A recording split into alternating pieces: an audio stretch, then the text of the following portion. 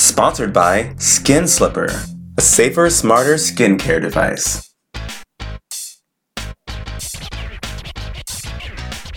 Hey everybody, we're back with a very special bonus episode. Our friend Barry Suskind is here. Hi. Welcome to the show. Thank you. It's great to be here. Yes, and you are a therapist here in Los Angeles. Yes. And basically you're here to straighten our shit out. I'll do what I can. That's going to take a lot longer than this episode. This is an 87-part series. This is an intervention. Like, what did I do? I take far too many naps. No, actually, we know each other and have just talked before about, mental health and advocating for that and sort of your approach to not only your practice, but your personal practice. And we, certainly Rich and I have talked on the show a lot about mental health and advocating for, that being just as important as your physical health, which I think it's 100 will kind of push away and right. Yeah, I think a lot of people focus more on physical health than mental health. It's easier to understand. It's kind of like easy to take actionable steps. Yeah, changing your diet, changing your fitness routine. It's visual. Right. Yeah, something you can actually see changing and whatnot, and there's no stigma with it.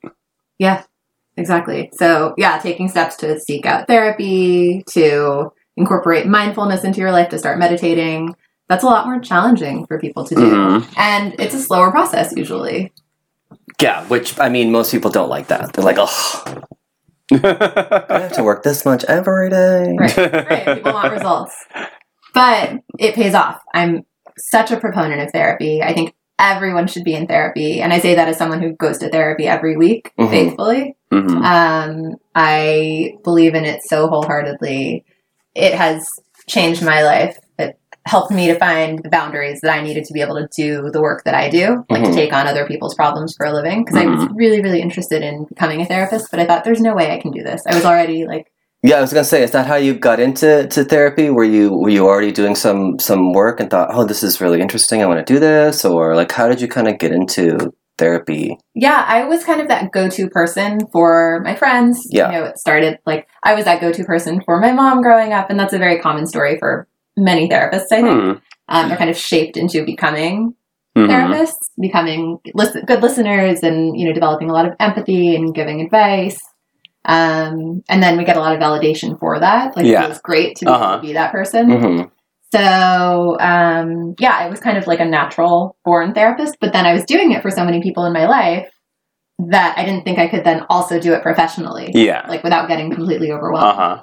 So for me, going to therapy was a great way to be able to learn how to maintain my empathy, but also not let it completely debilitate me. Like not take it all home with me. Nice balance. Yeah. That's awesome. Yeah, because you could definitely can take anyone can take it home with them. That's a huge part of what I think we all sort of do is those little things that happen during the day at work or what have you, then we're thinking about them hours later. We really have the tools we need to push those away. You can't flip the switch. Yeah, it can be hard, but I think it's really, really important, especially in this any type of work where you're working with people, where you're helping people. Or dealing with really anyone in life, basically. Yeah. Boundaries are key. And you do a little more specialized work, don't you? Yes. So I have a few different specialties. I work with teens and young adults, like 20 and 30-somethings. And then I also specialize in trauma, which... I don't know. I always feel like that brings the energy of the room down a little bit.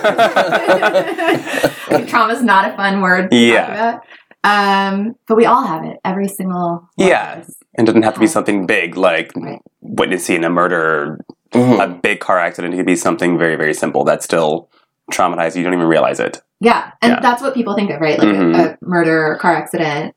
But you're right. It often is the things that we even overlook. And I think, like, for a lot of your listeners in the LGBTQ community, there is so much trauma in even just, for many people, just recognizing, oh, I'm different. And maybe I'm not like the people around me. Like, I don't know if you guys watched the Golden Globes. No, we made fun of the Golden Oh, you Globes. made fun of the Golden Globes. So Kate McKinnon did an introduction of Ellen. Ellen was receiving some sort of a Carol Burnett Lifetime Achievement Award or something like that. And she talked about how, for her, watching Ellen helped her because she was recognizing that maybe she was gay growing up and, lifting weights in the basement. And she said, starting to recognize that you might be gay, it's kind of like doing 23andMe and finding out that you have alien DNA. Yeah. So, I think that no matter, I'm so glad the way that things are changing. And I actually ran an LGBTQ group at a high school a few years ago. And I was really happy to see that they weren't having issues with the other kids at school. That was not a thing. That's crazy. Yeah. Even to have a group like that at a high school, to me, it's wow, that's so... That's so foreign to me, thinking about my high school experience so many years ago. Right. Yeah, they would have, also, I guess, not being from LA. True. Maybe even to this day, would still not allow that group to happen. Right. And so it's pretty amazing that resource exists for them. And what they all were wanting to talk about was issues with their families. Because a lot of their families were not accepting of their identity. So there is this internalized trauma, even if people don't kick you out of the house, of just, I think, growing up and recognizing that you're different, that you're, that you're not fitting the mold of what your parents or your family or your community maybe expects of you. So, I think everyone has some sort of trauma. I mean, it can also just be something like being picked last in gym class consistently, which I can relate to. I really blossomed as an athlete later on. So those are some of my specialties. And I just work with, anxiety, depression, relationship issues, the stuff that we all struggle with. Yeah. Right. And my favorite thing is when people want to come weekly and just work on kind of whatever is going on in their lives. Yeah. And really those really shouldn't be the things that bring the room down, because we do all have those moments, but also it's those moments that I think help us get through to that next thing, right? If we learn to navigate one situation, the next time that comes up, we might be a little better at dealing with it, right? Absolutely, right. And that's the whole point, is to gain tools, not just to address each situation as it comes up, but then to be better prepared for future challenges, because as long as we are alive and interacting with other people and trying to have relationships, we're going to face challenges inevitably as part of life, as part of being human. Yeah. And hopefully we keep growing. Yeah, I mean, it's hard to kind of explain, because I think therapy has such a negative, so for whatever reason, I don't know why, if it's because of the TV image that we see, where they're sort of being judged in a way, or they must have some real deep-seated problem. But I think it really, if you think about it as sort of learning tools to manage your own mind and way of thinking and way of communicating, if you start to understand, I don't know, maybe you sort of communicate bluntly, right? So instead of creating fires or trying to change yourself and not be blunt anymore, just learn to keep that fire in the fireplace, right? And still, you can still say what you feel is needs to be said, but just maybe learn to tune that in, but not try to change that and be this whole different person. Because I think that's, a lot of people think that's what therapy is too. It's no, this person you are is a bad person, and we're going to make you something else. Yeah, I think you're right. And I think that is a scary concept. I don't blame people for staying away from therapy if that's what they think it's going to be. Yeah. That some expert therapist is going to come in and tell them how to live their lives. Yeah. Rewire you. Yeah. Right. Yeah. What do you think some of the biggest misconceptions about therapy are? Yeah, I mean, I think the one you just said, people think that they're going to come in, and some people actually want that. Some people want a therapist to tell them what to do. So I think it can work both ways. It can keep people away, or, bring people in. But either way, that's actually not our job. Right. Well, because that's obviously very codependent, and Right. Yeah. The idea is to help them, because I don't know what's best for you. Imagine you come see me for therapy. I've just met you. Yeah. I'm not in a position to give you advice that's going to suit you, that's going to align with your values and your goals for your life. So it's my job to figure out what those values are and what you want in your life, and help you figure out what you can do to get there, to get to where you want to go. And maybe some of the habits that you have right now that are keeping you from getting where you want to go, that are actually sabotaging you. Yeah. And I think a lot of really smart people also stay away from therapy. I think that's another misconception is like, I've heard it a lot. I'm really smart. I'm really self-aware. I know myself I know all my issues. That's great. I love, if someone says to me, I know all my issues, I'm like, that's amazing. You are at such an advantage. Like you can just, get off to the races. Yeah. Start because you can come in and you can tell your therapist all your issues. You probably don't actually know all your issues, but you know a fair number of them. You know the ones that kind of hold you back. Yeah. From where you really want to be. So I think a lot of people think, well, what's a therapist going to be able to tell me or help me with? And the thing is that really smart people and really introspective people ask themselves the same questions over and over again. Like they think they're looking at things from all angles, but they're not. I mean, no matter how smart you are, one person, one human being just can't. You're like myopic. It's hard to see all angles of your own life or of any situation, which is why the most successful people, CEOs of companies, don't try to do it all themselves. Yeah. They hire people who have expertise in areas that they don't. They don't try to run their entire company single-handedly. Yeah. Like it's impossible. Right. They get that they have blind spots, just like we all have blind spots in our own lives. And so a therapist who may not be smarter than you, I mean, hopefully you'll find a therapist you think is really smart, but if you're a very intelligent person and that's one of the things keeping you, you're like, I don't know if I'm going to be able to find a therapist as smart as I am. I'm very complicated. They can ask you questions because they're not in your head. So they're going to have a different perspective. And so they're going to ask you different questions than the ones you ask yourself. And they're going to maybe hear things that you say a little bit differently. One of the things that I love to do is to notice strengths of clients that they don't necessarily see as strengths. They just kind of take things for granted that they do well. And that's really powerful for people, is to see themselves through my eyes, going, oh, wow, that must have made a really big difference in that person's life. Like you really stopped what you were doing and went out of your way and, listened to this person or did something helpful. And they just take it for granted. They just think, well, yeah, that's what anyone would do. That's what a decent person would do. Yeah. And then also I'll challenge them if I notice that they're doing things that do not align with the goals that they told me that they have for themselves or the values that they have for themselves. I'll challenge them on that too. So I think there's a lot of value in seeking therapy because there's only so much that you can do on your own. And there's only so much that your friends can frankly handle. Yeah. We don't want to hear all your problems. True. And your friends then become involved in all your stuff. Right? And then that's inevitably going to lead to all kinds of issues down the road. Has there ever been a case that's been like you've had to kind of either step away or to say this is a little too heavy, I can't handle this? Or are you fortunate enough not to have to deal with that yet? In my work? Yeah. Because in personal relationships, yes, that has happened. And I think, that's kind of all of us, it's the new year. Yeah. It's a good time to maybe reflect on our relationships and maybe do a little bit of conscious pruning. Like, think about the people you surround yourselves with. True. And if they bring you up or, if they bring you down. So personally, yes, I have had to do that. Professionally, no, I've been really fortunate. Okay, good. I tend to attract the kinds of clients I really like working with. Okay. Who generally are really smart, well-functioning people who just are struggling in some area of their lives, whether it's with anxiety, whether it's with depression, whether it's with relationship issues. Some people are in recovery from addictions. And one of the things that I love about most of my clients is that they actually have a good sense of humor. And I think that's a huge misconception about therapy too, is that it's so serious. Yes. Right. And it's not fun at all. Yeah. And it's so much fun. That's great to hear. Yeah. See? Yeah.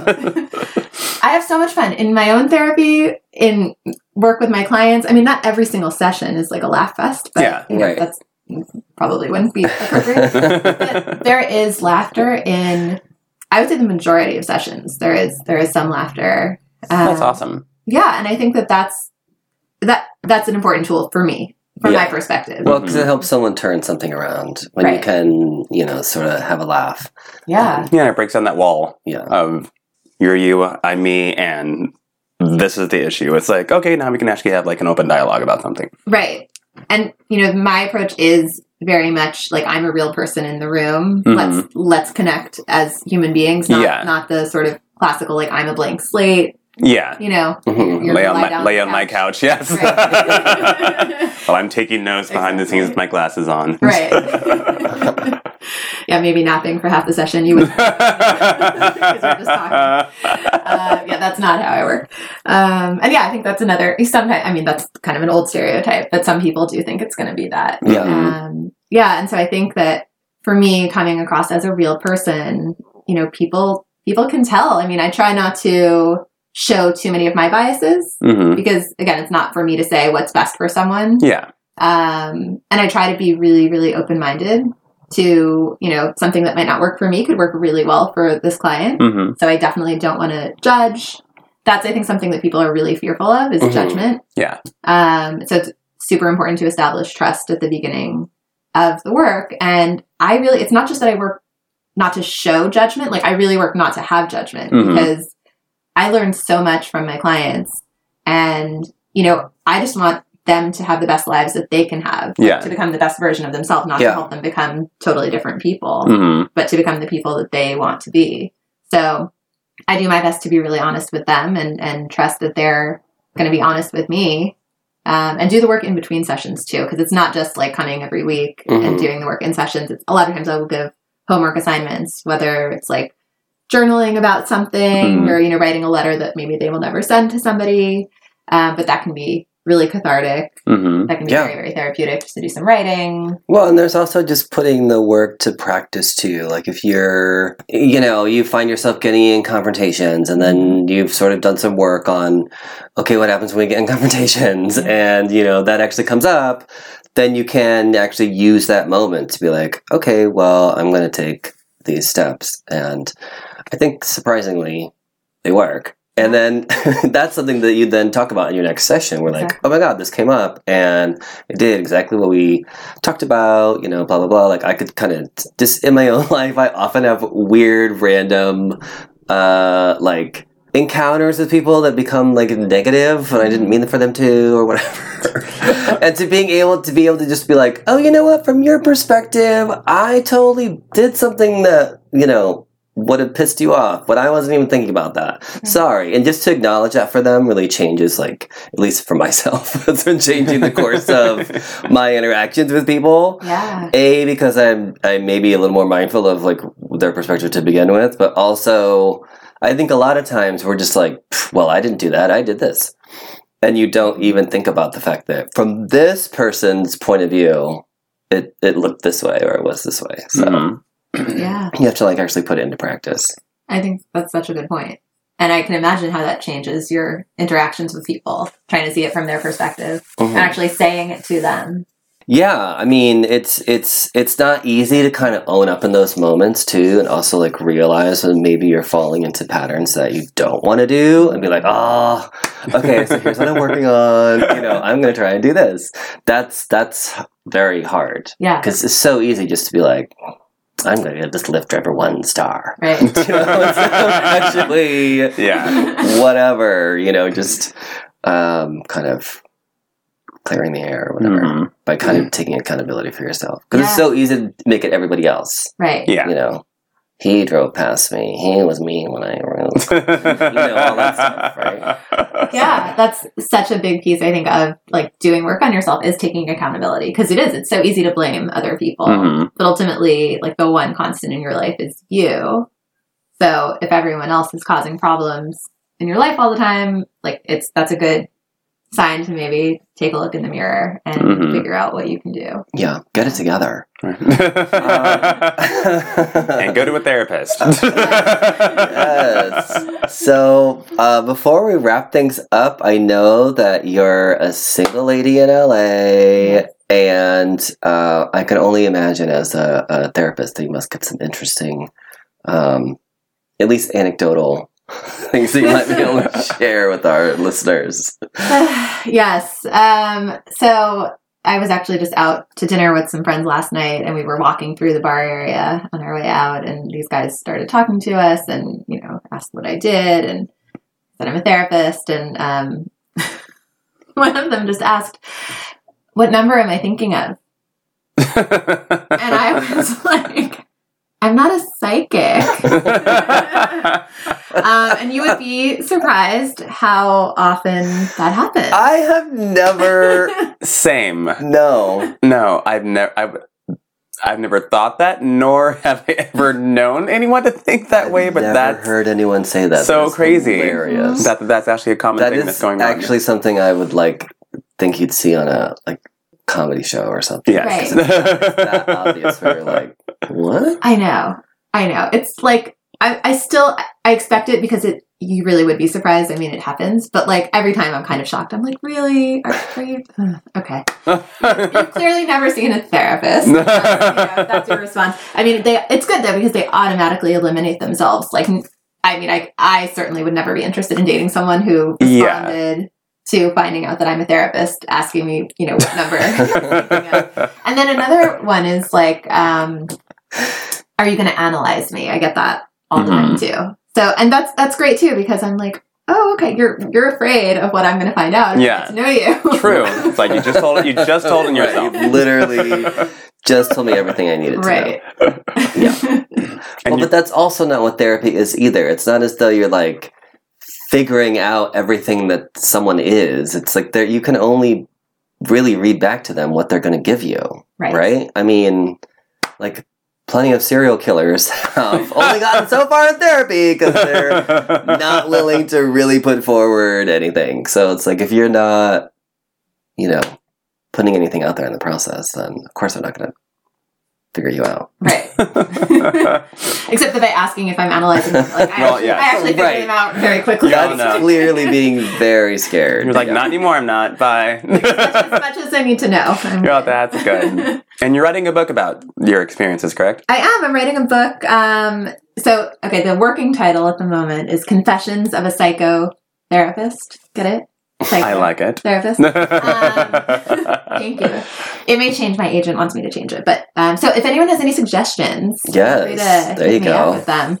Because you're on social, you're on Instagram. I am on social. Yes. It's psycho_therapist_confessions to make it clear that psycho and therapist are two different words. Don't worry, you can change your Instagram name if you have to with the book. But yeah, you should definitely have people get at you with some suggestions. Yeah. I like the title. I like the title too. If the agent's listening, leave it as it is. I think it's witty. I think it's straight to the point. Mm-hmm. Yes. Well, so it's about, though, I think she wants it to be more specific to what it's about. So it actually is about my experiences searching for love. Mm-hmm. As a therapist who's also a real woman who is also a flawed human being and doesn't always make the decisions that you would think a therapist would make. Mm-hmm. I think that there are a lot of not only misconceptions about therapy, but ideas about therapists as these very just conservative, kind of buttoned up. Yeah. People who are not that fun. And who have it all figured out already. Have it all figured out and garden and knit. And have a cat or two. And, are kind of boring. And that's not me. And I have some really, really funny stories from my dating experiences and my your misadventures. Misadventures, exactly. And then I do have this knowledge as a therapist, as someone, who is educated about the, motivation and the way that we think about things and our desires, which presents some challenges because I'm very, very specific about what I'm looking for.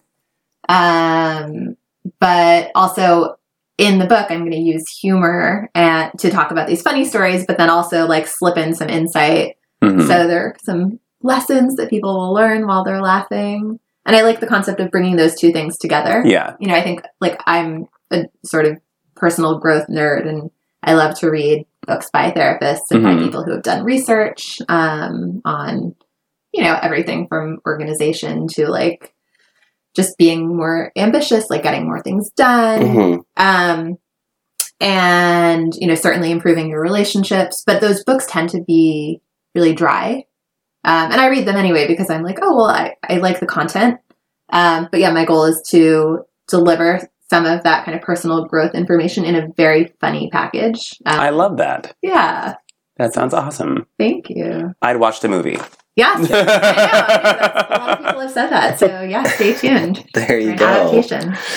So people can get at you on the socials, yes? Yes. And do you have a website or anything like that where if they want to work with you, they can seek out your counseling? Yes, it's Barry Suskind Therapy. It's not spelled how it's pronounced, but they can look at the show notes. Yeah, we'll for put a link in the show notes Okay. to all We that keep stuff. it covered for you. Great. Yes.